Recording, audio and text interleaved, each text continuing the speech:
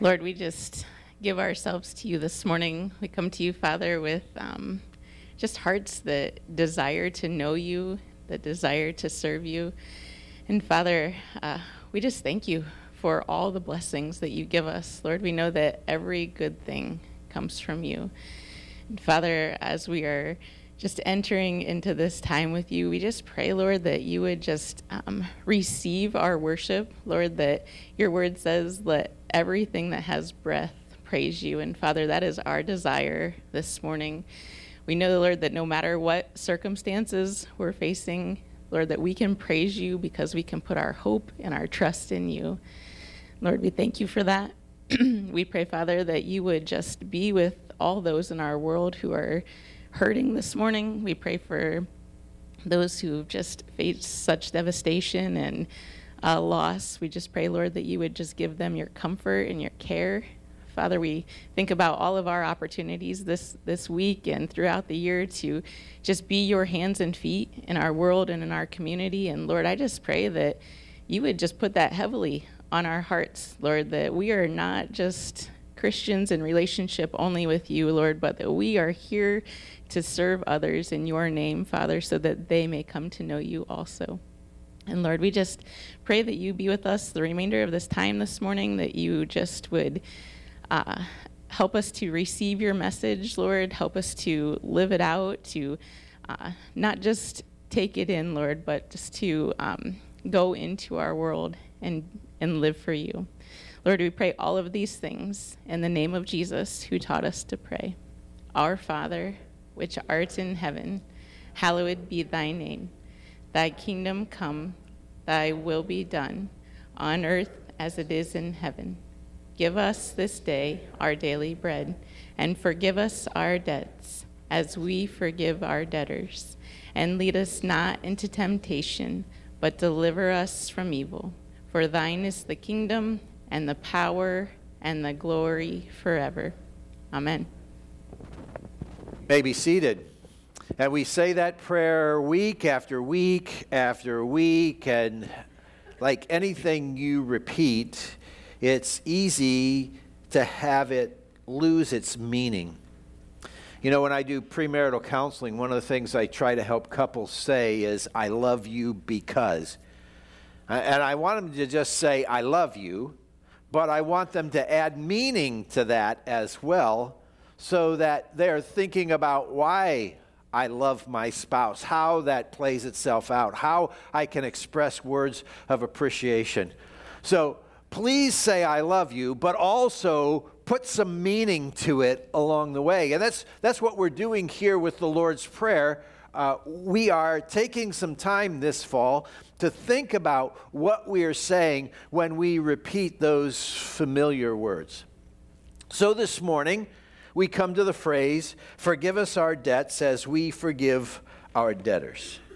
So I guess I should probably just start out by tackling the question many people ask. Why do some churches use the word debts and other churches use the word trespasses? Well, it goes all the way back to William Tyndale in the 16th century. He left England to hide in continental Europe while he did something that was very illegal. He translated the Bible from Latin into English.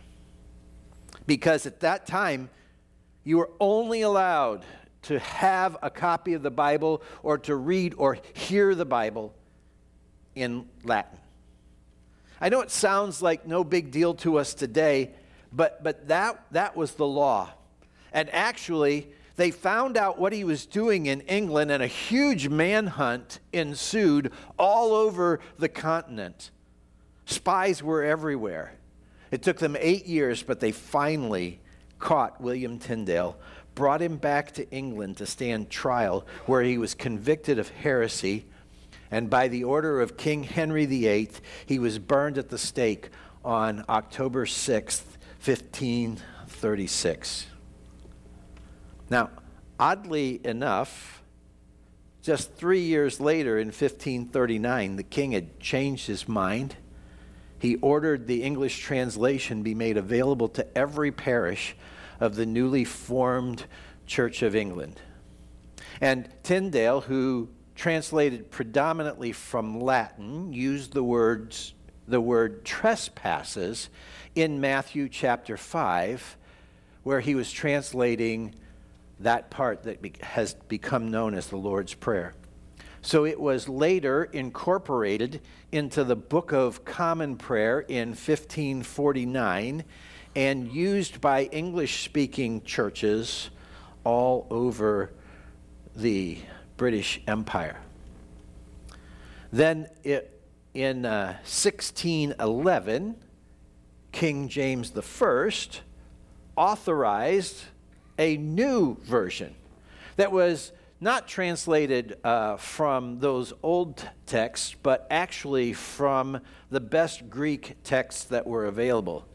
And it more accurately translated the Greek term ophile as debts. However, you know how tradition is, right?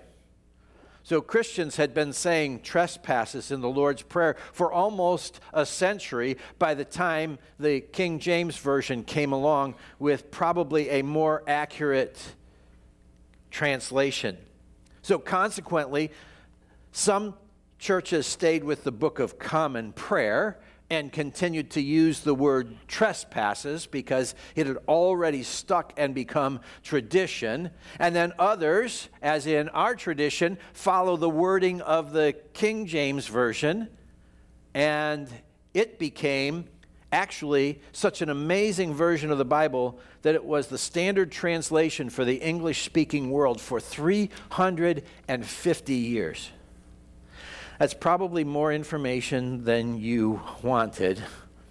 But if you were wondering how those two different traditions came about, it goes back a long, long ways. Now, I just want to remind you that whether you say debts or trespasses, them's not fighting words.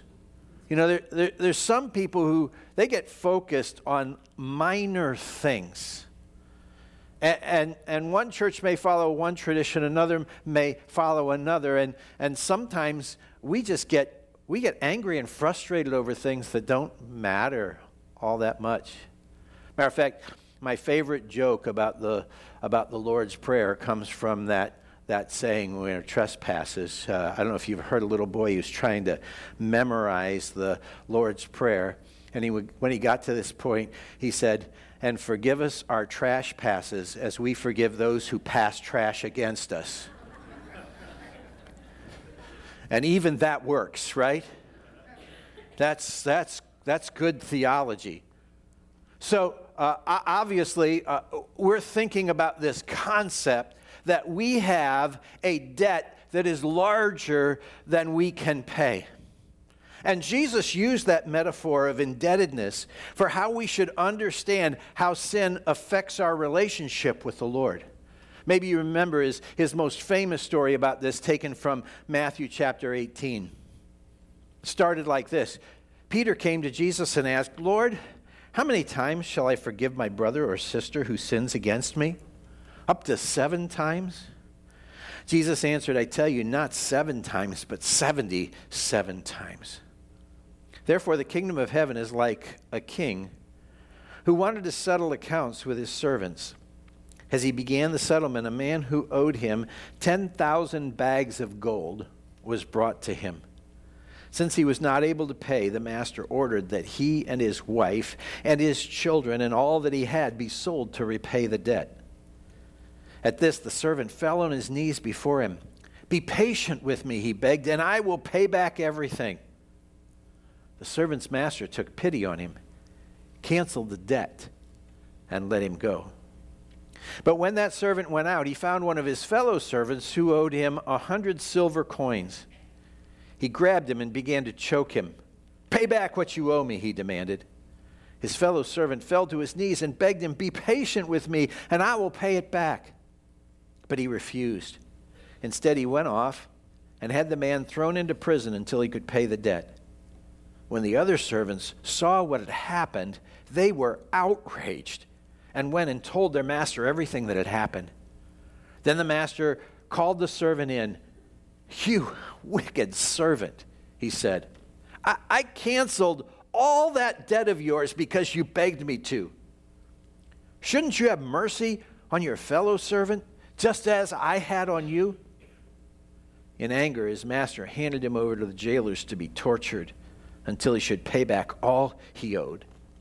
This is how my heavenly Father will treat each of you unless you forgive your brother or sister from your heart.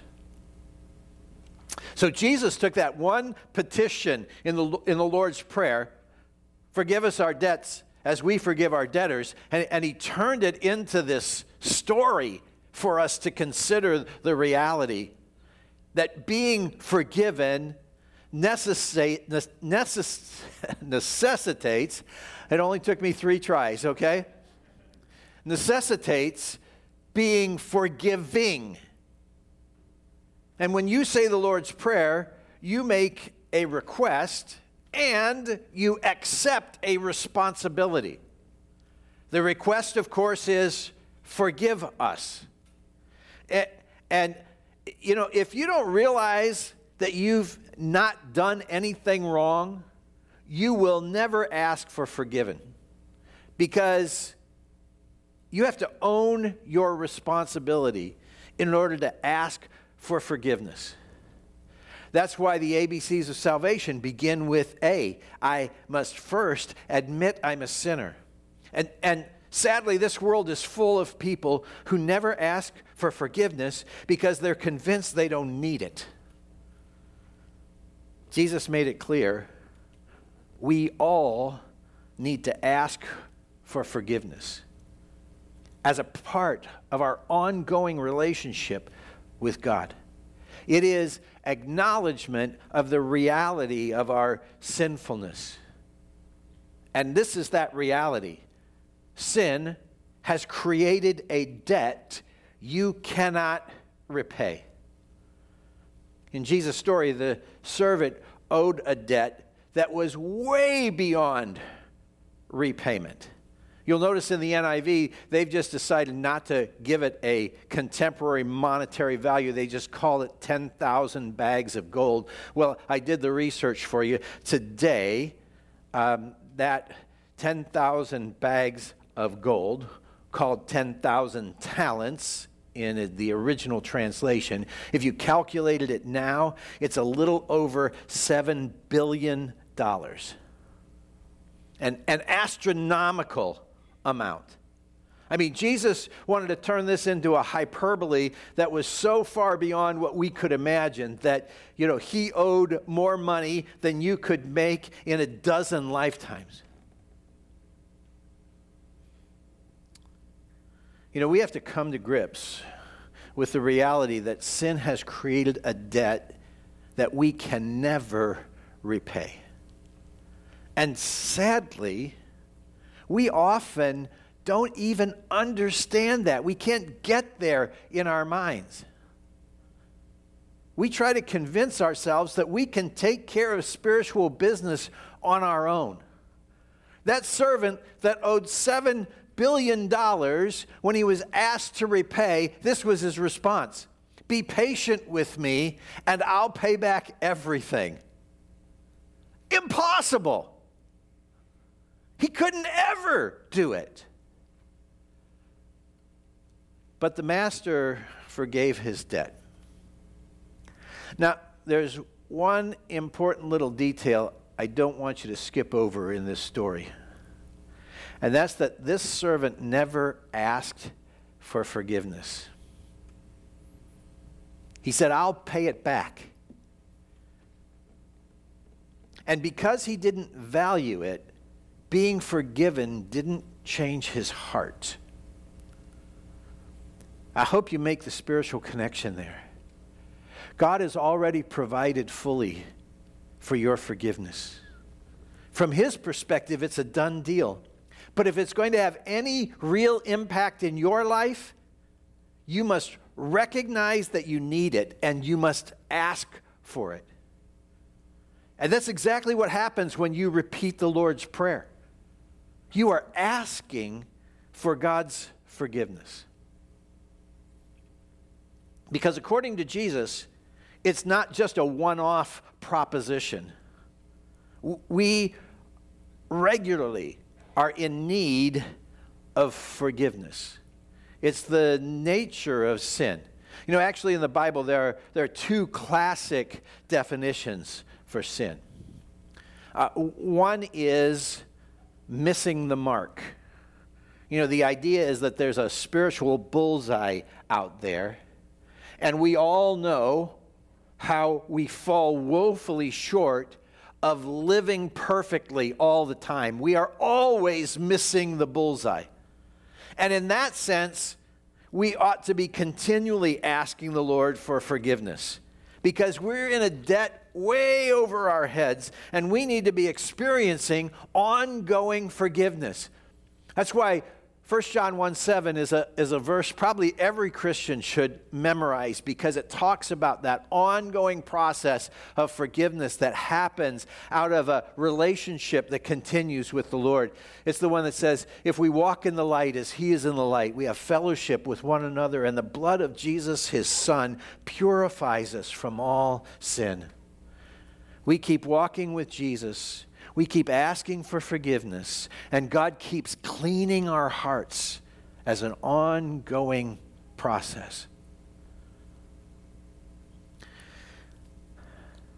If you ask the Lord, he will keep the wash cycle on repeat in your heart, and he will keep you clean. You will live imperfectly. You will fail. But the Lord continues to grant forgiveness for those who ask him, for those who seek his work in their lives. And that's why you need to be asking for forgiveness as a regular part of your prayer life. There's also a second definition for sin in the Bible, and we describe it this way. It is willful disobedience to the known will of God. This is the Adam and Eve kind of sin. You know, when Satan came in and said to Eve, what did God say? Eve was able to spit out the command verbatim. Say, we can eat at any tree in the garden we want except for that one.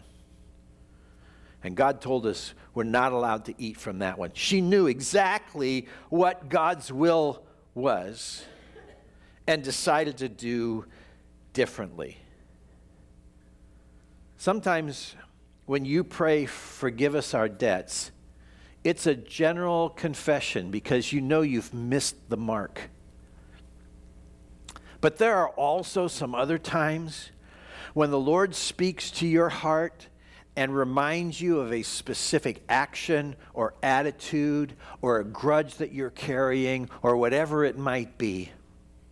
He speaks to you about what you have done or said, and that's the time to make specific confession. So there are times in your life where you just say, Lord, please forgive me because I know I've failed. There are other times when you know exactly how you failed. And in those moments, your confession needs to be much more specific because it is more deeply personal. So forgive us our debts covers this sort of general failings that are a part of our lives. But sometimes it has to do with something that is very specific, that is blocking my relationship with the Lord because I'm holding it instead of confessing it. And in those moments, give yourself to the Lord. I'm so thankful that Jesus said this is how believers are supposed to pray. It's not just, I don't confess my sin once, say, oh, now I'm saved, got that done, and don't have to worry about it again. It's part of this ongoing relationship that you're building with the Lord. Aren't you thankful that forgiveness is always available? And all you have to do is ask for it? End of the story, right? Well, not according to the Lord's Prayer and not according to Jesus' famous story. Not only do we have this request, we also have a responsibility, and that responsibility is to be forgiving. You know, as Jesus told his story, the servant who was forgiven all that money went out and found a friend who owed him 100 denarii. In today's money, that's about $10,000. That's quite a bit of money. Not compared to 7 billion. But he said exactly the same thing to his fellow servant that the master, the other one had said to the master. He said, "Be patient with me and I will pay it back." Is it conceivable to pay back $10,000? Yes, certainly. But when we hold grudges, they run deep, and they often blind us of reality. And we don't think that debt can be forgiven. We put our minds into neutral. We don't think logically anymore. And make no mistake about it, when someone has done you wrong, it creates a relational debt. And Satan wants you focused on what's fair, or on how hurt you are, or on what you deserve, or for that matter, what he or she deserves because of what they've done. Satan wants you focused on all of those things. And Jesus wants you focused on grace. I so often have heard someone say, shouldn't he or she pay for what they've done? And that debt becomes an obsession. Maybe that's how the word trespasses made its way into the Book of Common Prayer. Because when we've been wronged, it feels like somebody's trespassing in our lives. And we develop the same attitude as the proverbial crotchety old man. Get off my lawn!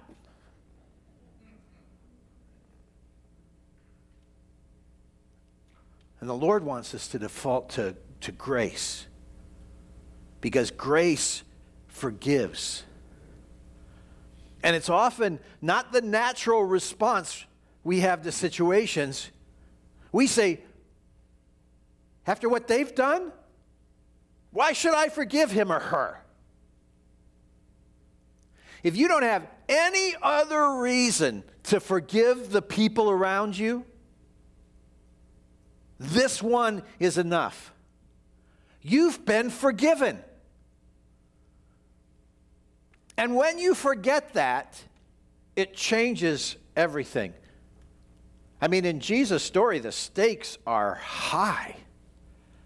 When the master discovers the servant who had been forgiven so much refused to forgive what was relatively so little, don't miss this, he revoked forgiveness already granted.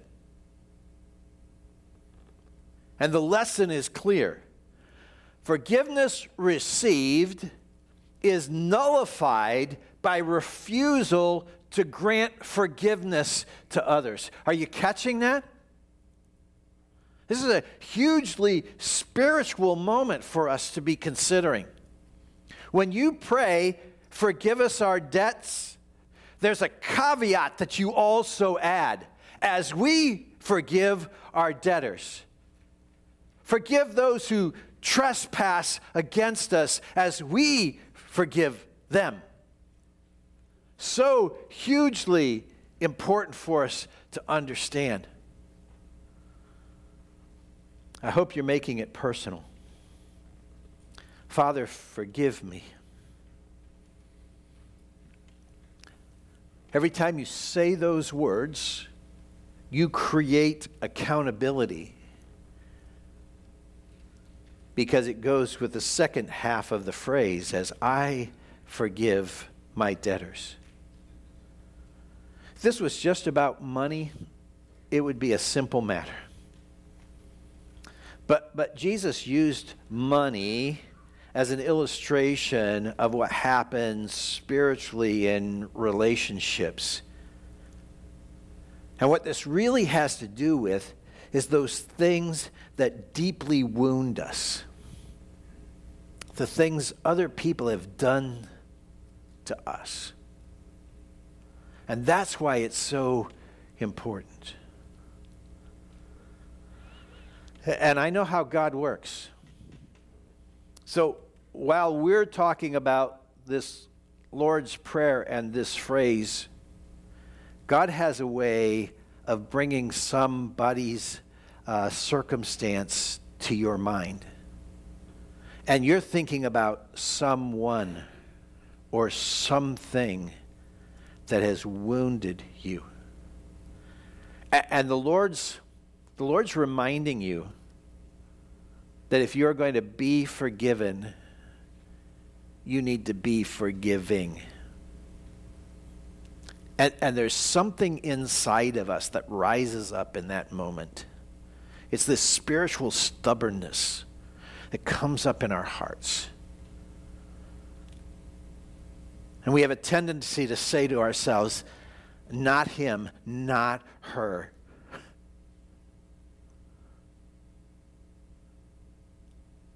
And we'll almost want to turn to the Lord and say, you don't know what they've done.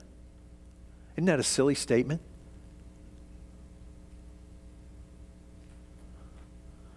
And God comes along and he lays that circumstance or that person on your heart today.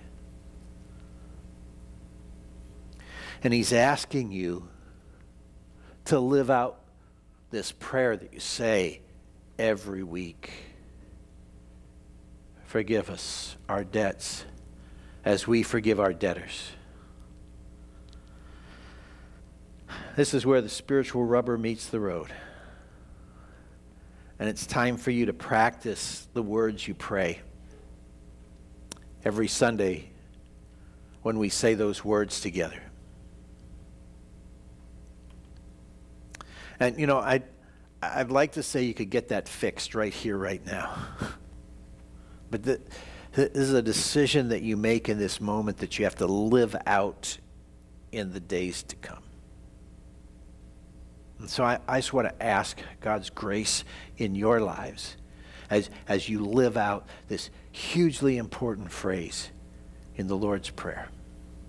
Father, I'm giving my family and God to you today, because I know how easy it is for us to harbor hurts and for us to carry grudges and for us to insist that things ought to be fair.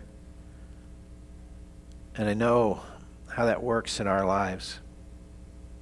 And I know because you're faithful, for some of us, a face or a name or a circumstance has come right to the forefront of our thinking. And it's in that context that we simply want to say, Lord, forgive us our debts as we forgive our debtors. Forgive us our trespasses as we forgive those who have trespassed against us.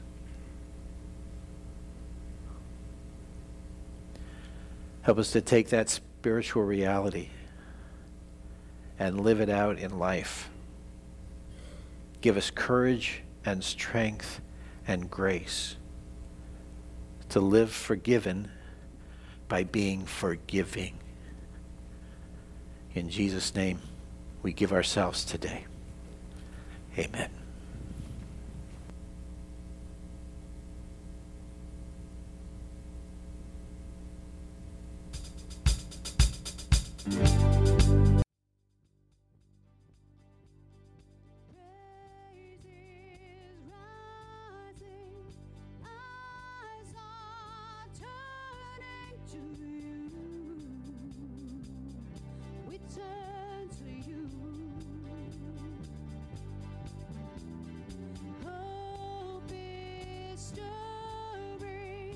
Hearts are yearning for you.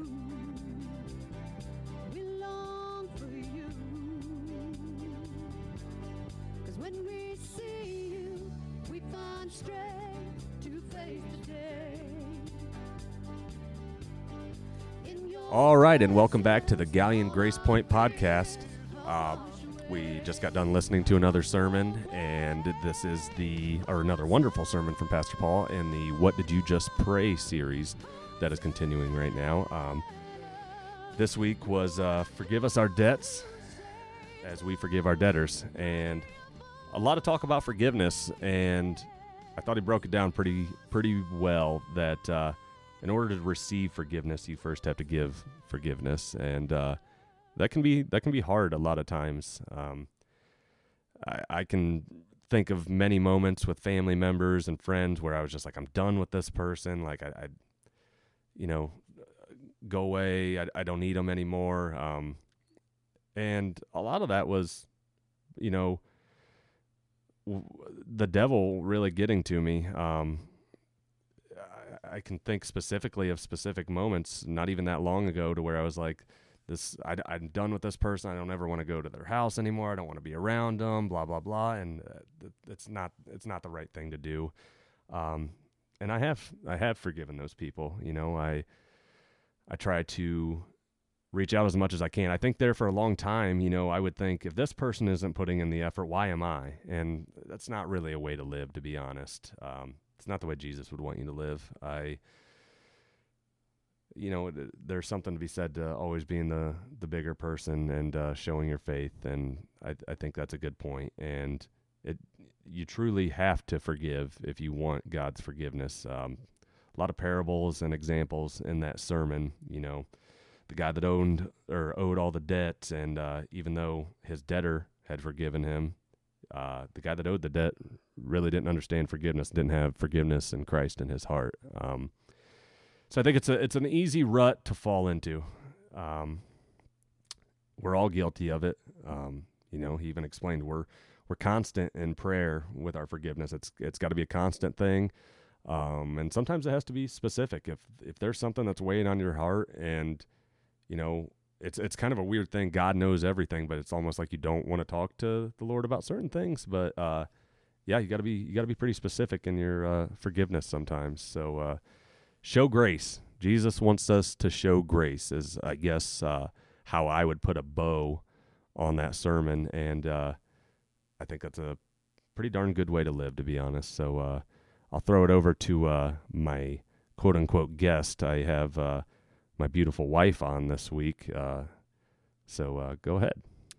So I think you pretty much wrapped it up. We're all guilty of it, but I did think back to, I think, another sermon where Pastor Paul had said the first Bible people read is you. So it made me think, as Christians, we really should be forgiving in those situations. I've been in situations where I'm just so thankful that I didn't get the I told you so, or I didn't get the backlash from somebody, not being forgiving. And I really think that there's something to be said in that, and that you can see when people are giving grace, and it makes you almost more thankful, and people are going to recognize, your personality as a Christian and being forgiven, and just it's a great way to, kind of get the word of God out there without shoving it in their face. It's just being graceful.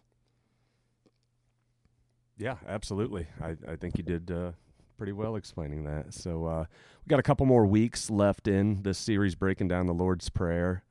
I think 2 weeks left, if I'm not mistaken, and then baptism coming up, and a lot of things going on in the life of church. But for now, I will send it over to, again, my guest. It's going to be really difficult interviewing her because I think I know most about her. But so all right, let's let everyone here at church know some of your background and some of our background. So I grew up with my parents divorced pretty early. My dad was pretty busy. He had a business, and my mom was more or less a single mom who was raising 3 kids. So she was also very busy getting her master's degree and working. So I spent a lot of time at my grandparents' houses on both sides. And then, my mom graduated with her master's in education and started teaching. So I was at Crestview, but then moved to Shelby and started my schooling there and graduated. And then during that time, I had met you. So do you want to talk about that at all? I mean, the floor is yours. So I was a senior in high school, and Rachelle was a sophomore. We were from different schools. I knew her sister from going to school with her, and basically kind of how we got connected there. But I'll let you go on from there. So we had Brantley pretty early and got married after. I was 18 and Zach was 20. So after that, we kind of had a pretty normal-ish life, but definitely not a life of faith. Zach grew up in the Catholic Church but wasn't really practicing the religion. I didn't have really many religious influences growing up, so we didn't have that in our life. And then it was about time to have another child. So Zach, was really pushing. I was kind of hesitant because we had some issues with fertility and a couple losses. So I was very anxious about that. And he was pretty persistent that we needed to try. So by the grace of God, we did get pregnant pretty easily. But before I had gotten pregnant, I had known that I probably couldn't go through like another loss or any type of concrete fertility diagnosis. So I guess I'm going to backtrack a little bit. Throughout my life, I had developed like a perception of people who were strong, and I realized that a lot of things that or what they had in common was that they all had faith. So I had, seen a lot of people that had overcome hardships and just really seemed like they seemed like really strong people to me. So I had that in the back of my head. I need to become strong in my faith. I need to be strong because I don't think I'm going to get through this if it doesn't work out. So I started listening to a podcast that kind of went through the Bible verse by verse, chapter by chapter, and I would say I probably listened to that for 2 years without really even talking to Zach about it. And, all of the doubts that I had about God and like faith were really subsided. I didn't have much of that anymore. I was pretty strong. Well, I think also there for a little while you were kind of spurned by almost a bad example of faith from people that we had been around, and you weren't connecting with what it was about. And I think it correlates to this series of going through the motions and just saying the prayer to say the prayer and not really realizing what you're saying, where, we were kind of in a rut and surrounded by people that I would say weren't practicing. So in the podcast, the preacher talks about how you really, you can listen to this podcast all you want, but you really need to be finding a church that your family can go to. So I had that weighing on my heart. And, the only church that Zach and I had ever went to, we had a Catholic wedding. Both of our kids were baptized in the Catholic church. Our son had just completed his first communion. And like Zach said, we were just kind of going through the motions because this is what Catholics do. And I totally couldn't relate because I was not Catholic growing up. So I was more or less doing this because I thought it's what I should do.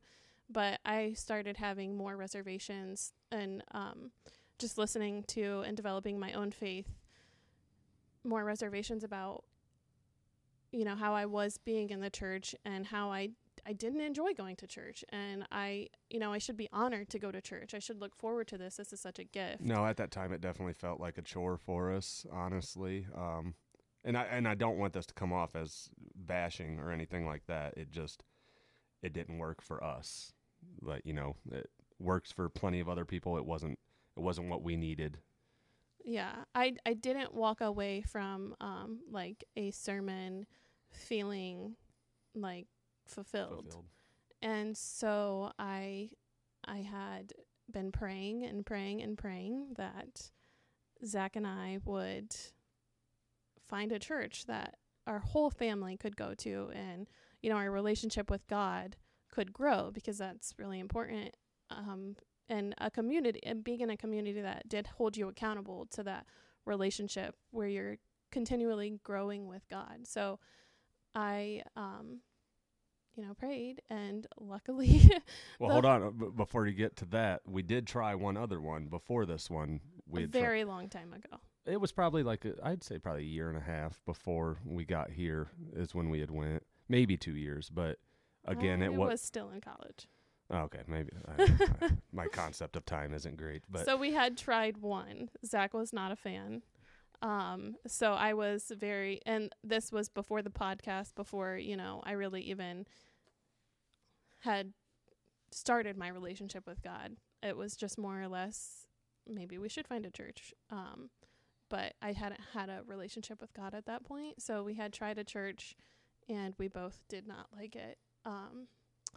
So I prayed. I knew I would only have one more shot with Zach to go to a church, because he was pretty persistent on he wasn't going to any other church than the Catholic Church. So we got really lucky. Our first sermon here, we walked out and it was perfect. Zach was totally I was very anxious to see how Zach had felt about it, because I know how I had felt, that it was, the perfect fit, and he had felt the same way. So we have continued coming, and in coming to church, we both have continued to grow with the Lord. I think this is a good part for me, because I'm not usually a social person. It was really easy to just be in my car by myself listening to a podcast, and it would have been easy or to fall into temptations and all of that kind of stuff that happens when you don't have a church that's holding you accountable, and you don't have good people around you that are holding you accountable. So it has been a really big blessing to get here. Yeah, it absolutely has. I kind of touched on that in the first episode with Pastor Paul, and I totally admit it. Like I came into this in here with zero expectations of ever coming back again. I had no thoughts. I was like, all right, we'll just check this one off the list real quick. But the rest is history, I guess. So, but step back a little bit. You were talking about when you were pregnant with Emery, and, praying constantly, realizing you couldn't do it, without God on your side, without Jesus in your life. I think it was Thanksgiving when you were pregnant with Emery, when you were finally comfortable to let everyone know that we were having another child. And at that point, everything was joyous. Like, we were celebrating, super happy. Everything was going well. And then, not long after that, probably a week, maybe 2 at most, kind of had some very, stark fears come out. So, if you want to touch on that a little bit. So I think looking back, God was definitely at work in our lives very much then. He's constantly at work, but this was definitely a come to Jesus moment where, I had been listening to the podcast and I got pregnant. So I just kept listening to the podcast. I wasn't really taking the next steps as a Christian. And I don't think that was enough for God. He was like,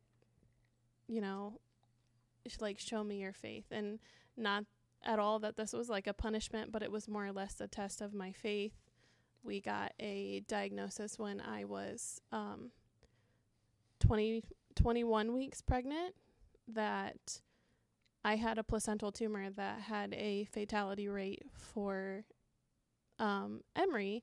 Well, at the time she was Quinn. No, Oakley. Oakley, yes. And it had a 70% fatality rate. And at the time, there was actually no good treatment. It was more or less just monitor the pregnancy. And when the baby becomes too stressed out, hopefully it's before, by the age of viability and, induce pregnancy and deliver before, it's kind of like, it was just like riding the line of death of medical professionals kind of waiting until Emery couldn't handle it enough to induce pregnancy, but trying to wait long enough that she wouldn't be so premature. So I had... Well, hold on one second, not to interrupt, but there was a part in that. So after we had found out that we were having a girl, and after we had let family and everyone know right around Thanksgiving, we had an ultrasound at your previous doctor. And this is like, my wife is incredibly smart and intuitive. She had an ultrasound and they'd scheduled a follow-up like very quickly. So what had happened was I had arrived to my 21-week ultrasound early, and early enough to where they were like, you know what, we'll just do your ultrasound, or no, you can meet with your doctor now and then we'll do your ultrasound because your doctor's available now. When typically you have the ultrasound and then you meet with your doctor. But the particular facility that I was at the time was very in and out. Like, they want to get you in and out. So they got me in to see my doctor first and then to have my ultrasound. So during the ultrasound, the ultrasound technician had left the room to go talk to the doctor, and she came back and she said, we're going to have to schedule a 4-week follow-up. Your placenta is measuring a little large. And Zach and I had known that something was wrong. We couldn't imagine, what had happened, or but they still didn't give us any info. They just acted she like could everything not, was normal. Yeah. So she, after going through all of it, I found, and talking to the doctor, she couldn't give the diagnosis. She had asked the doctor to come in and give me the diagnosis, but he couldn't. So she is not a medical professional, and she could not actually legally give that diagnosis. So I found out, I went home, I looked at my chart, or it was maybe a different type of portal back then, and it had said suspected chorioangioma. So then I start Googling. And that was the nightmare. That's when the nightmare really started, because Google that word and it's not a positive outlook whatsoever. So the biggest thing on the internet was chorioangiomas are fairly common, and they are not necessarily a health risk to the mom or the baby if they are under 2 centimeters.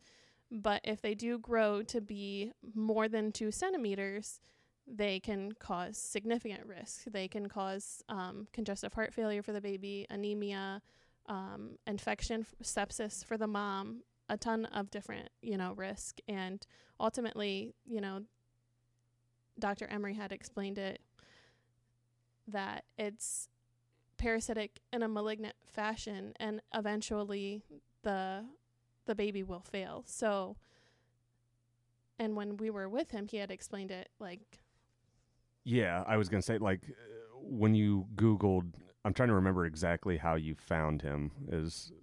Well, we'll get there. Okay. But I thought I was the host of this. So, yeah, I had Googled it, and I was like, oh my gosh, I can't believe that I might have this diagnosis and nobody told me. So I called the doctor. Of course, my appointment was on a Friday, so I had to wait until Monday to call the doctor, and they said, they could get me in at 11 o'clock. And I was like, okay. So I told my boss, I'm like, do you mind if I run down the road and go to the doctor's office? And she was like, no, absolutely go. And so I went, and the first thing he said to me was, "So you've been looking at my chart?" And I was like, "Yeah, I mean, I don't know if it was uncommon back then, but I was looking at my chart." And he said, "Well, we're not worried about it. That's why we didn't tell you about it. And we scheduled a follow-up appointment in 4 weeks to make sure that everything's okay." And the only question I had at the time, because this was the biggest question, that was surfacing on the internet, I said, "How big is the tumor?" And he said, "We didn't get any measurements, but it's very small." And I was like, okay. So I, being the non-confrontational person that I am, left that doctor's appointment, and I was going to wait 4 weeks. But luckily, my boss is what at the time was a very confrontational but great person.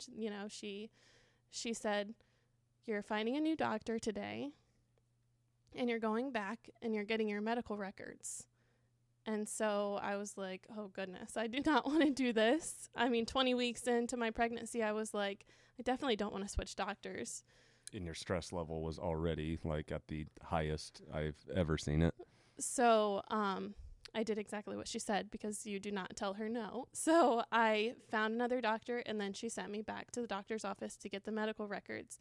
So I went to the doctor's office, and they said, well, we can send them over. So I called my boss at the time, which was Billy. Her name was Billy.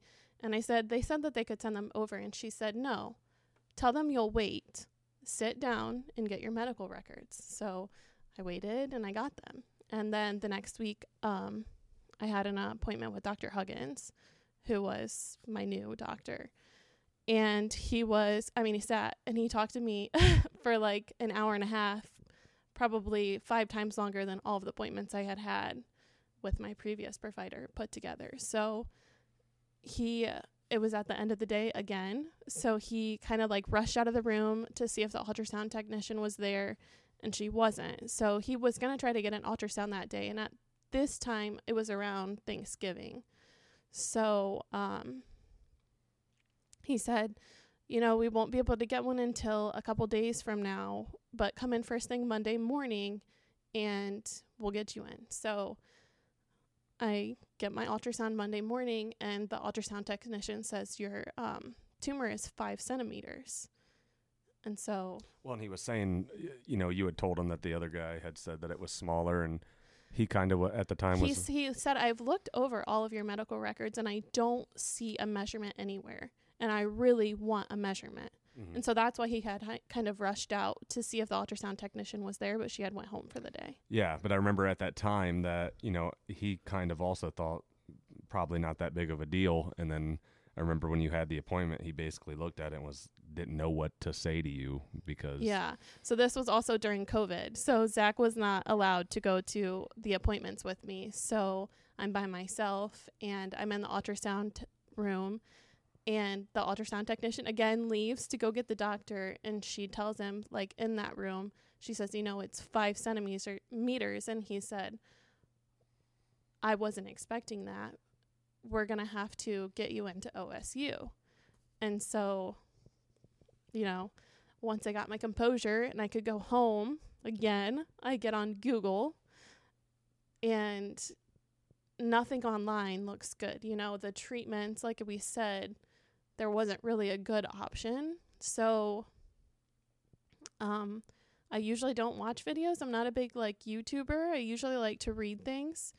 But for some reason, I did just switch the tab over to videos at the top of Google. And the first thing that popped up was a commercial that a doctor had done from UPMC, so the University of Pittsburgh Medical Center. So. Well, hold on 1 second. I'm going to pause it for a second because I want to put in I actually want to put in the audio from that commercial so everybody can hear what we heard. So I'm going to pause it real quick and put that audio in here so you all can hear it, and then we'll go on. My name is Dr. Stephen Emery. I'm the director of the Center for Innovative Fetal Intervention at UPMC. A chorangioma is essentially, it's a benign tumor of the placenta. So it's made of cells that belong in the placenta. They're just very disorganized. So blood goes into it and the tumor grows. As the tumor grows, the harder it becomes for the fetus to supply it. It's parasitic in a malignant fashion. And at some point, the fetus will fail. What if you can change that? What if you can get in there and prevent that from happening? That's powerful medicine. People have tried a bunch of different things for this. One option in the early days was to open the abdomen, open the uterus, and take the tumor out. But you can imagine complications associated with that. We tried other tools that we have in our toolbox, which aren't that many. And a lot of them have to deal with thermal energy. So bipolar cautery, radio frequency ablation, laser energy. But any time you have thermal energy, you have collateral damage. And that's what was unique about our approach, is it wasn't thermal. And the way we did that was by taking the most frequent procedure that we do and the safest procedure that we do, which is intrauterine transfusion. In this case, what we did was we passed the needle into the feeding vessel of this tumor, and we passed coils in. Then as soon as the coils come out of the end of the needle, the blood flow to the tumor ceases. And the thing that was beautiful about this approach is that nothing else was affected. There was no collateral damage. You could see on the pathology slides, dead tumor, normal placenta. It's the only field in medicine that has the potential for a mortality rate of greater than 100%, right? You could lose both. When we're offering something as minimally invasive as a needle under local anesthesia, for the mom, there's very little risk to her and potential huge benefit for the baby. All right, so we're back. That's what we saw. I remember I was at work when you sent it to me. I had to work that day because I couldn't go to the appointment anyways, and you sent me that, and I completely lost it. I remember, so you left the appointment, you called me, obviously upset, I'm upset, and it was probably an hour later that you sent me that. That's how quick you found this. I still have this vision. I don't know why I wasn't there, of you laying in bed just on your phone, finding anything you can, just a mother's intuition, I guess. And by the grace of God, she did. And what was it? 3 days later, we were... Well, yeah, I was doing exactly that. I was on the bed, scrolling on my phone, crying. But there was something in me saying, this cannot be it. There has to be an answer. And the more I was looking, the more I was like, there is no answer. And then luckily, it was like a miracle video that I had watched, because he had talked about, this amazing procedure that they had just tried, which you just listened to his audio. So I didn't know what UPMC was. I saw it down in the bottom of the video. It just said UPMC, and I was like, I wonder where this, I saw that the video had been made in 2019, so I was like, I wonder where this place is. And I look up UPMC, and it's in Pittsburgh. So I was like, oh my gosh, we literally have been to Pittsburgh probably 5 times at this point in our life. And I was like, least, that's 3 hours away, we can do that. So I found Dr. Emery's email online, and you sent him the email, and he responded like that. Like, I sent him an email, and I was not expecting much. This was just kind of like, no way this is going to happen. But yeah, I sent him an email, and it was very, very general. It was here's what I have. It was titled Giant Chorioangioma. And I put, I'm 23 years old. I think it was 23 at the time when I was pregnant. Yeah. No. Emery's 2 going on 3. So you would have been 24? Yeah, okay. 24, 25. I just put my age. I put, that I had a giant chorioangioma, and I just said, I want to be your patient.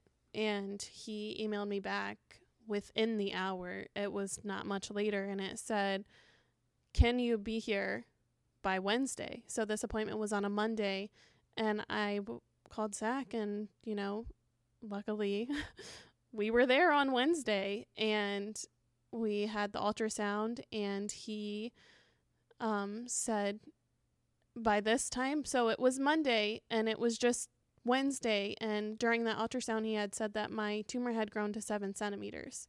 So when you're looking at this appointment with Dr. Emery was actually only about a week and a half after the original appointment with my old doctor.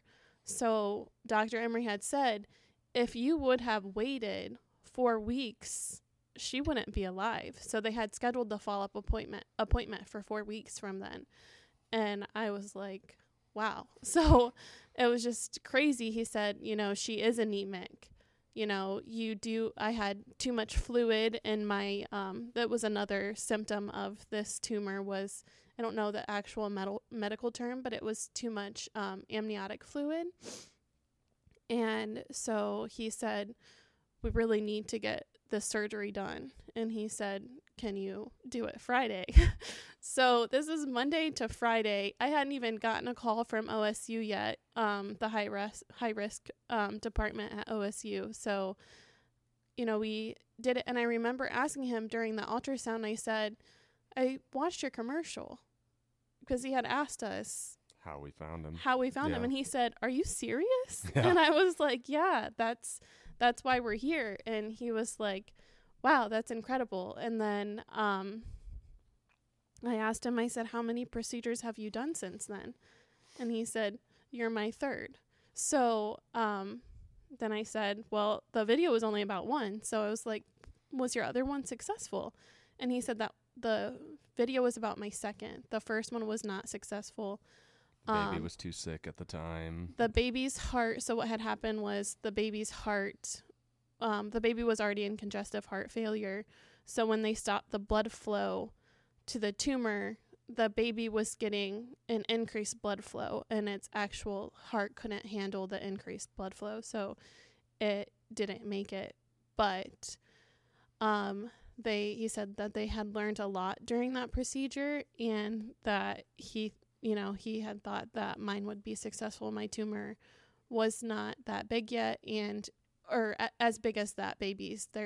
It was 10 centimeters. So he said, and Emery's heart is good. So we went back to the hotel Wednesday, and I don't think I talked to Zach much at all. No, we were both on pins and needles because we had a whole day in between that.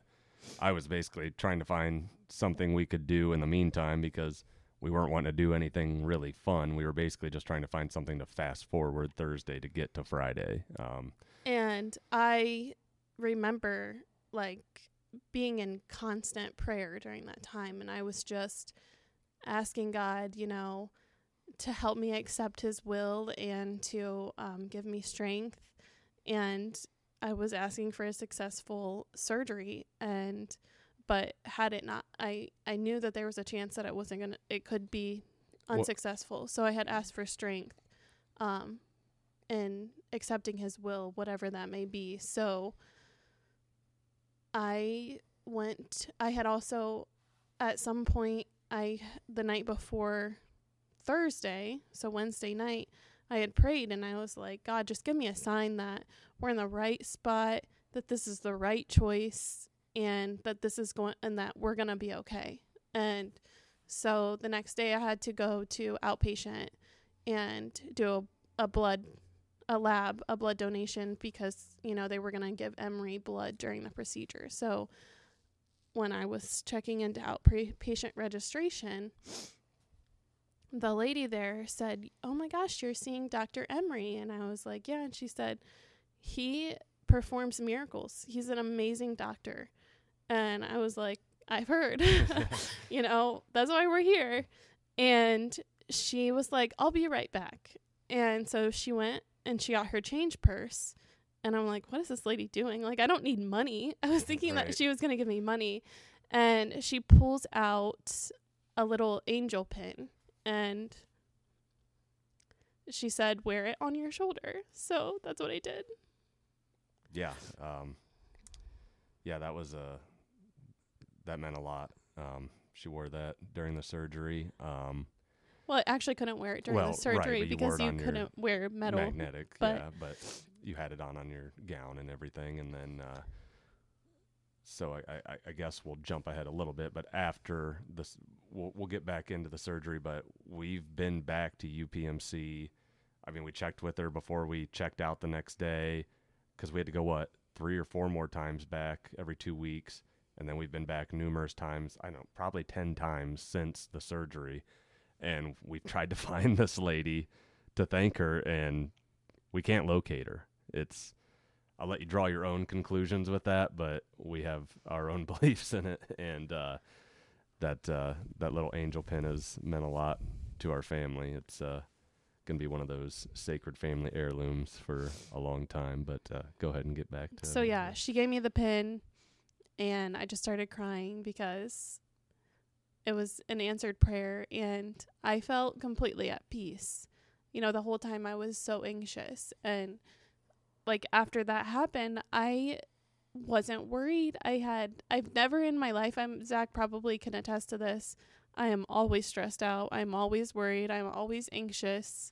I think that's the only time that I felt, like, complete peace. And it's crazy because I had everybody texting me the day of surgery saying, you know, we're thinking of you and all this other stuff. And I was just thinking, it's going to be okay. Like, well, and we had to answer some really hard questions at that point too. Like him basically explained to us, like, okay, if the surgery is unsuccessful, you know, essentially we're going to have to, you know, the baby's going to die and we're going to have to clean everything up. And well, he had said she was right on the borderline for the age of viability. So it was, I don't know exactly what it is, but she was like 23 weeks in some days, and the age of viability is 24 weeks or something along those lines. So they actually, if the surgery wasn't successful, they actually did have an obligation to try to save the pregnancy in all means.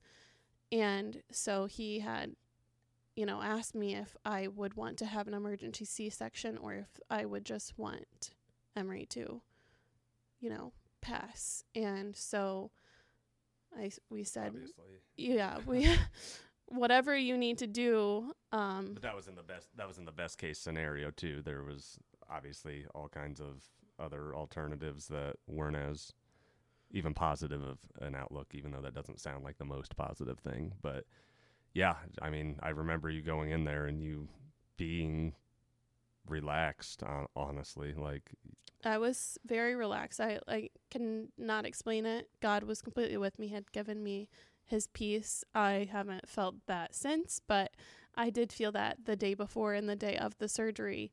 And it was amazing. I hope that I feel that again someday, but it was just really nice to know that God was there.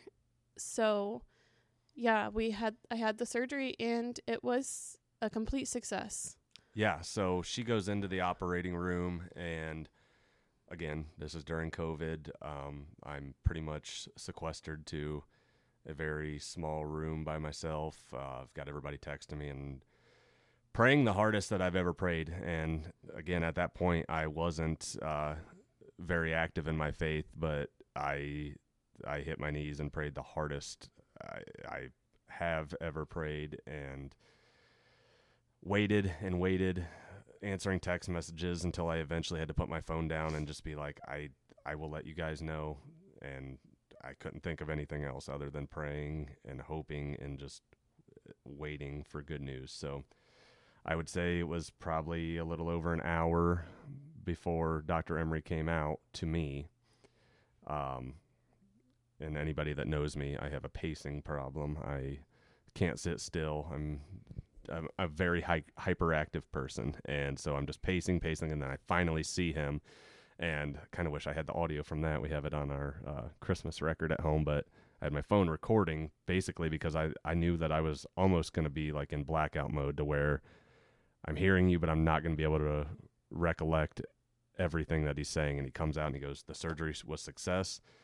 Baby's doing great. Mom's doing great. She was a little anemic, that they had to give her blood. And tumor had completely dissolved. They watched it happen by cutting off the feeding vessel to it, and it didn't dissolve, but the blood flow completely stopped. So it had stopped growing. Yeah. Right. Okay. Yeah. But so then I would say it was probably about a half hour later that I got to see you, and obviously completely overjoyed, and they're getting ready to discharge us right then and there. Yeah, it was kind of crazy to go through this procedure that had only been done 3 times. That was the 3rd time that this had only been done in the United States. Dr. Emery doing all of those, and obviously us and Emery, but going home, I mean, literally, we didn't see anybody. They were like, you can go home. It was just a needle that went into my uterus, from the outside, and they found the feeding vessel and they coiled it, and that's it. So I had a little bit of bruising from the needle, but other than that, there wasn't any type of stitches or anything like that. It was, and we went home. We took our 3-hour drive back home that night. So it was a pretty incredible experience. And so we had Emery, and she was healthy. She weighed 9 pounds, 5 ounces. She was born full term, and natural birth and everything. Yeah. No C-section, no complications there. The only thing, she gave birth here in Gallion. The only thing that UPMC was involved with that was we had to send the placenta back to them, for research, to see how everything went with their surgery. Yeah, I remember one of my ultrasounds in Pittsburgh, because we had to go back every 4 weeks, and Dr. Emery goes, I just need one thing from you. And I was like, okay. And anything. And he was like, I want your placenta. And I was like, you can have my left kidney if you need it at this point. Right. So, yeah, we did send that to UPMC for research or whatever they needed it for. But so we had Emery, and Dr. Emery, so we named her Emery, of course, after Dr. Emery. Yeah, they'd asked us before the surgery, too, if we'd had a name for Emery, and at the time it was Oakley, but we didn't even say. We were like, no, not yet. And as we were leaving the office, we wrote where under baby's name, we wrote Emery there, and then obviously notified him after she was born, and then so yeah, we kind of kept it a surprise. We didn't tell Dr. Emery that we were naming her. And so he had been asking, I want pictures when she's born. I want to know how it went. So we emailed him pictures, and we were like, this is meet Emery Quinn, Wirick, 9 pounds, 5 ounces. And he said that, there was no greater gift than to have her named after him. So that was pretty special, and we still keep in contact with him. But he had mentioned after the procedure, he had mentioned that Emery might be at risk of growths on her liver. So this tumor goes along, they're starting to discover that it comes with something after. So it's called hemangiomatosis. And so he had monitored me my entire pregnancy to make sure that Emery didn't have lesions on her liver or her kidney, or her kidneys, and she didn't. So we're very lucky. But she was a little jaundiced whenever we had her. It was COVID, so they said we could go home, and we could, as long as we had a follow-up appointment for a doctor to manage the jaundice. Yeah. So that ended up being another blessing in itself, because the doctor that we had pointed out that Emery had a hemangioma on her stomach. I don't think, a doctor in the hospital might not point that out. She probably wouldn't have done. Yeah, she had a couple of these red-looking strawberry hemangiomas that just kind of looked almost like small birthmarks at the time, but she had a few of them, and they kept developing. As days went on, we just kept seeing them pop up. And so hemangioma, strawberry hemangioma is a pretty common birthmark. It wasn't uncommon when the doctor said she had a strawberry hemangioma. that, she said it would grow and it would probably go away by the time that she was 5, and it was on her abdomen, so we wouldn't have to worry about anything. So I was thankful for that. But then I went home, and 3 days later, I saw 4 more. And then, a day later, I saw 10 more. And so by the time we actually got back into the doctor, Emery and had... again, with Googling it, we basically came to the assumption that if they're on her skin, they're internal as well. Yeah, so I made an appointment with the doctor and Dr. Barrett. So she had said, there's a risk that if there's over 4 on the body, then she probably has some on her internal organs. And when they're on the internal organs, there's obviously a huge risk they're pretty much blood clots all over. Yep. So she set up an emergency ultrasound. So, oh goodness. So we had the ultrasound, and again, COVID.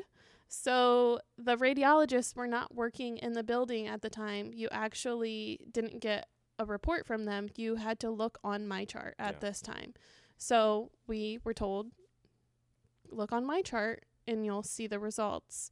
And if you have any questions, call the radiologist, or the radiologist will report back to your doctor, and your doctor will follow up. So we were at Akron Children's. We got the report, and it had said a lot of things that we don't understand, but it was very obvious that her entire liver was covered, and they couldn't even distinguish if it was hundreds of little tumors or if it was one giant tumor. So Emery's doctor had already scheduled an appointment with a specialist, but that a specialist was on a vacation for an entire week. So I told Zach, we're not leaving this hospital until I talk to somebody about this. Yeah. So we went through multiple floors of the hospital until we ended up down in the ER, and I'll be honest, like they ended up doing great work, but they had no idea what we were talking about when we got there. Like, you knew, I remember verbalizing it for you, but basically saying, here's what these are. They're definitely on her liver. We saw it on the ultrasound. And we even knew the medication, like she needs propranolol, which is a beta blocker that basically kind of like the surgery. It starves off the tumors.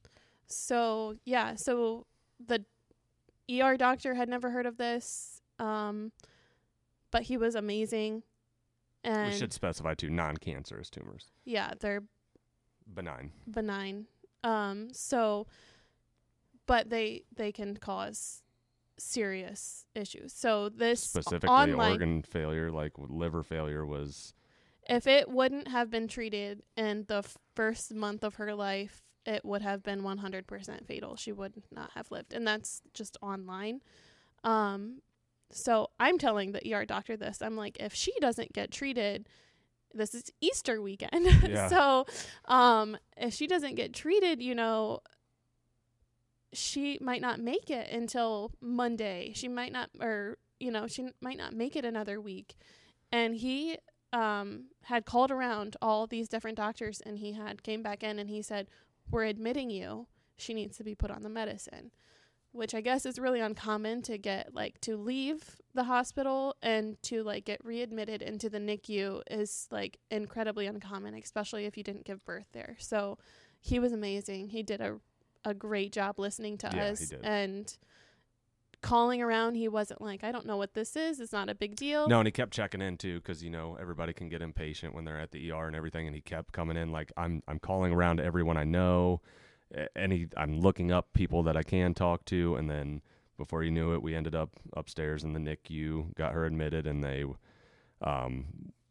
started distributing a very low dose because you have to ramp up the dose of propranolol just like you have to ramp down. But and we weren't prepared to be there overnight at all. I ended up having to leave that night because I don't even remember who had Brantley at the time, but we had to have someone watch. Yeah, we had someone watch Brantley at the house because we expected to be back here 3 hours later.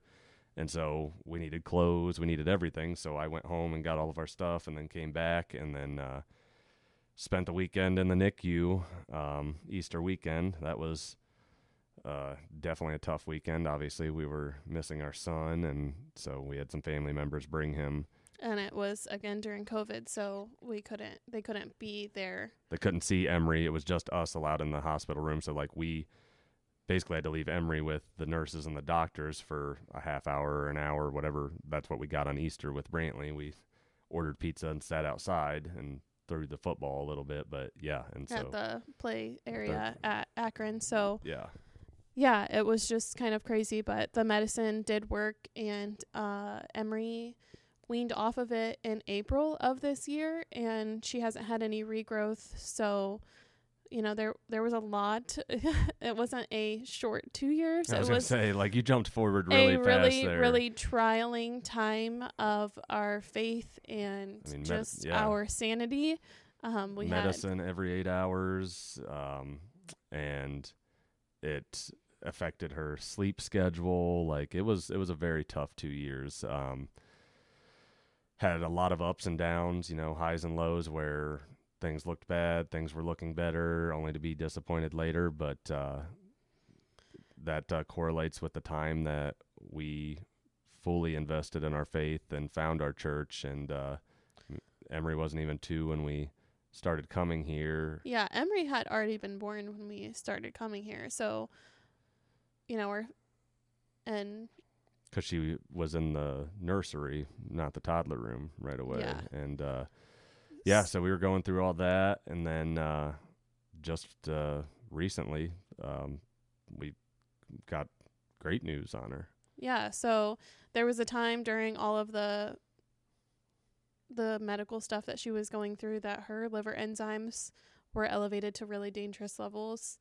They had talked about doing a biopsy and all kinds of different things, but luckily we were able to figure out that it wasn't actually, her liver was weak, so this is probably why she had the reaction, but it wasn't actually due to her hemangiomas. It was due to the medicine that she was on. She was having a liver toxicity. Not the propranolol, but a steroid that they gave her. Prednisone. That really, when things were going well, slight elevations were made, and they put her on this steroid, and then it was like the dam broke, and that she had a horrible reaction to that. Yeah, so it was prednisone, but yeah, her liver enzymes had elevated really high, and it was pretty scary for a while, but she, like I said, she's doing really well now, and she's not on her medicine, so. Yeah, very, very healthy baby. If any of you... Well, she's like a toddler now. Well, she's still my baby. So I still ask her that all the time. Where's Daddy's baby at? Yeah. But no, she's perfectly healthy. It is the greatest blessing. I know Pastor Paul had said, good thing Rachelle, kept her promise to God. And I think even before all of this had happened, I knew that I needed God in my life because he had made me so much stronger, but it was just really I'm so glad that I actually did get to feel his presence through all of this, and I owe everything to God. So absolutely. And everybody owes everything to God, but you might not know it until you know it, but just really love the relationship that we have developed with him. So it all really transpired in that 2 years. Like I said, the highs and the lows, and then getting here, reconnecting our faith, just seeing it. I mean, Emery's health obviously is the biggest blessing, but seeing just the little things, like when we sit down to dinner and Emery has her hands out, let's pray. Yeah, and when we lay down at night, she says, "Mommy, let's pray," and she says, "Dear God," and Amen. She hasn't really got the in between yet. She's only 2.5, but it's still incredible because we didn't raise Brantley that way. No, but even him now, I mean, he's been in there since he was 9, and we read the Bible with him every night, say our prayers with him, and a monumental difference in him with his schooling, with really every aspect of him since he's been here. I think he's developed, a good core group of friends from being here, and just I think too within the household, he's, a lot of things have changed in the household. We never used to talk about God. Yeah. We talked about sports, Right. Yeah. and so Well, that hasn't changed. but God is the main topic. So I think that, it has changed our entire life in our household. And Our marriage, substantially. I mean, not just him being in our lives and us having that connection. I mean, it's never that we had a bad marriage, but compared to now, it's leaps and bounds. yeah, like looking back, I don't know how we got through all the things we got through without God, but I do think that he was always, working in our lives to get us to this point. So just very thankful for everything and the way that everything has happened, and for being a part of a church that, like I said, helps us grow in our community, on our relationship with God, and holds us accountable as Christians, because we didn't have that before. And like I said, it would have been really easy to just listen to a podcast alone in my car, and, but I highly doubt that my faith would have grown much. So No, God definitely sent us here with a purpose, knowing that it was going to grow our relationship and our family substantially. and I think that Zach has grown substantially since we've started here. So I know that the Spirit is working in both of us and growing in both of us, and it's just a real blessing and honor. So Yeah. I really don't have too much else to add to that. I think you did really well. Yeah, it was a very trying time, but I'm really glad that we're at where we're at. The happiness we have. I mean, you wouldn't know that there was ever anything wrong with her by looking at her. And honestly, she was like the strongest through it. Like blood draws every other week, right? well, when her levels were high, she had a blood draw every week. Yeah, weekly. And actually twice a week for about a month. So she really, I mean, it's sad because she looks at me when I get in the medicine cupboard, and she's like, medicine? Yeah. And, it's amazing because she's not on it anymore, but she knew how to take the medicine herself. She didn't cry during her blood draws. And we just recently had a blood draw, September? No, it was probably July, honestly. before school started. Yeah. And I was like, oh my gosh, she hasn't had a blood draw in like a year. She's 2 now. It's going to be terrible. And she remembered, and she just laid there for Mary at Akron and put her arm out and didn't make a peep. And so she made it easy to go through all of that because she was such a trooper. But Yeah, she was very, very strong through that. Yeah, and I've told you this before too. I mean, during those trying times, there was a lot. You were super stressed out and anxious and everything. And obviously, I've always been the type that I'm. It's gonna be okay. Everything's gonna be great. Everything's gonna be fine. And I was, I've told you that. I remember after her first birthday, finally telling you, like, I feel like I spent the first year of her life, like, mentally preparing for bad news and how I'm going to handle it, taking care of you and Brantley. And thankfully I never had to get that. It sucks that I had to feel that way, but as a father, that's what you do. You're trying to figure out the next step to protect and provide for your family. But thank the Lord over and over and over again that we have a wonderful son and a beautiful daughter that are incredibly happy and healthy. And again, like I said, our marriage better than my wildest dreams, could have ever been with it. yeah, definitely. So I guess we can wrap up that part. I hope we didn't bum anybody out. I hope it gave you some optimism and seeing, the wonders of God and what he can do. And It's incredible, and I'm sure that we're one story of many in this church. So I look forward to hearing these testimonies because I think, I mean, God is a miracle worker. So I know that there's other stories. Absolutely. Yeah. So I think that that wraps up your history. I'd say Oh, you pretty much covered your life. Do you want to tell everybody what you had for lunch today or something like that? I'm just kidding. I didn't eat lunch. I didn't pack lunch today. Oh, so. jeez, goodness. Well, I guess the only other thing I would ask you about is you got baptism coming up in a couple weeks. Are you excited for that? Yeah, so it's gonna be hard to really narrow this whole story down Into a small video into for a small video and everything, bullet but points.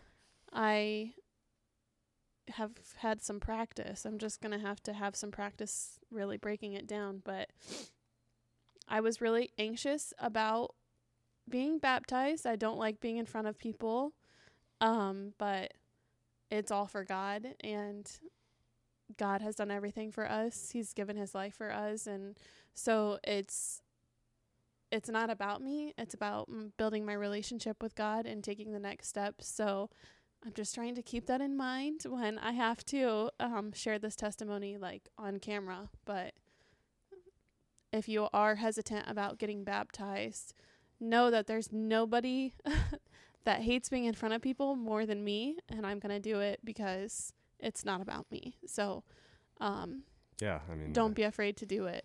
Yeah, me and the kids were baptized, and she it was actually after we watched The Blind, she was like, "Will you baptize me?" And I'm like, "Well, just so happens that this one's coming up at church, so how about we let Pastor Paul handle that?" And I wouldn't want to be baptized. I mean, this church has done so much for us, so it'll be an honor to be baptized here. Yeah, absolutely. Well, is there anything else that you want to add to the podcast before I get to the wrapping up part? I don't know. You've pretty much spilled it all. There we go. All right. So sorry, the recording system kind of locked up on me for a second, but I always wrap up every podcast with the guest telling me their best advice they've been given, the advice they have given. So floor is yours. Let's hear your best advice. Okay, so I mentioned I don't like talking a lot, but I do like listening, and the early part of my career was listening to old people, or medical terminology would be geriatric. I worked in a nursing home doing therapy, and I loved listening to the geriatric population. I think they have a lot of wisdom, but one of my very favorite sayings, but words of advice that I was given by somebody that grew up during the Depression-ish era, I'm guessing, was use it up, wear it out, make it do, or do without. Yep, she says that a lot. I think Brantley could probably say that word for word. So that and has do been, it right or do it twice. Yes. No, do it nice or do it twice. My bad. See, I screwed it up. All right, Brantley, you're better than me. All right, well, that was an awesome one. I think people like that. So before I wrap up real quick, we'll go through the things that are coming up in the life of the church. So currently right now on Sundays, they are doing the practice for the kids' Christmas concert down there in the studio. Those are on Sundays from 5 to 6. Check the schedule because there is a couple that they're not going to be doing.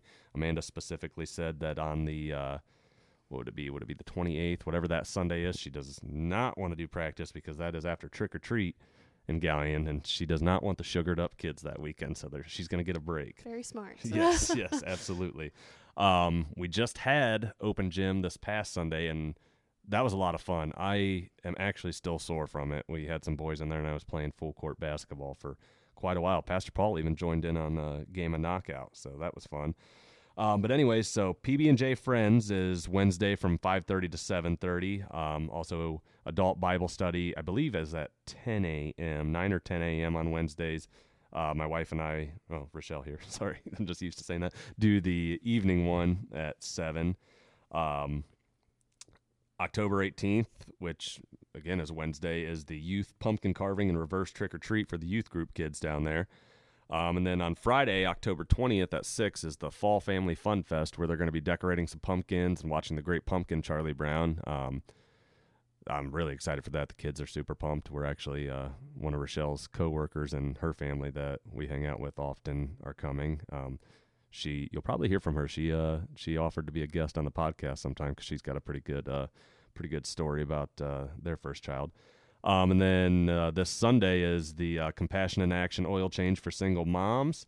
And then, of course, all the connection groups going on. November 5th, the baptism during first and second services. And then on November 12th is from 12 to 3 is membership exploration. We will be attending that. I actually called Pastor Paul to get some more info on that and what that entails, and basically giving this church's mission and their beliefs, and you becoming a member on a more official role. They will serve a light lunch during that, so if you're interested in that, check that out. But other than that, I think that covers everything. I'd have to look to make sure, but I think you might have set the new record. Nate had it for the longest interview. How long is this? Currently an hour and 4 minutes. Oh. Whoops. No, you're good. She kept telling me how nervous she was, and so when she gets nervous, she gets very blotchy. And so I was just watching her progressively turn into Mr. Krabs from SpongeBob over the past hour and now hour and 5 minutes. Yeah, I'm going to have to go home and drink some chamomile tea and try to calm down. Yeah, well, she kept asking me all day too, like, well, what are you going to ask me? What are you going to talk about? How are you going to do this? So I gave her nothing. Told her it's got to be genuine. But I'm very proud of you on the way you did. You did awesome.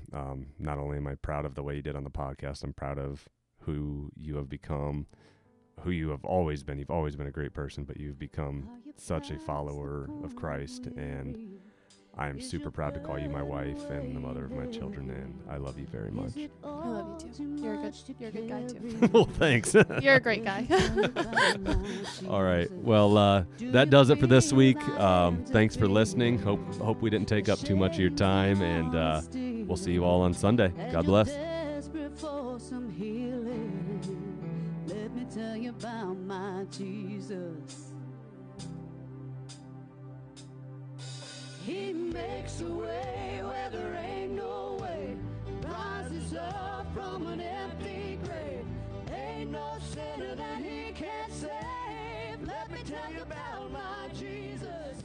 His love is strong and his grace is free, and the good news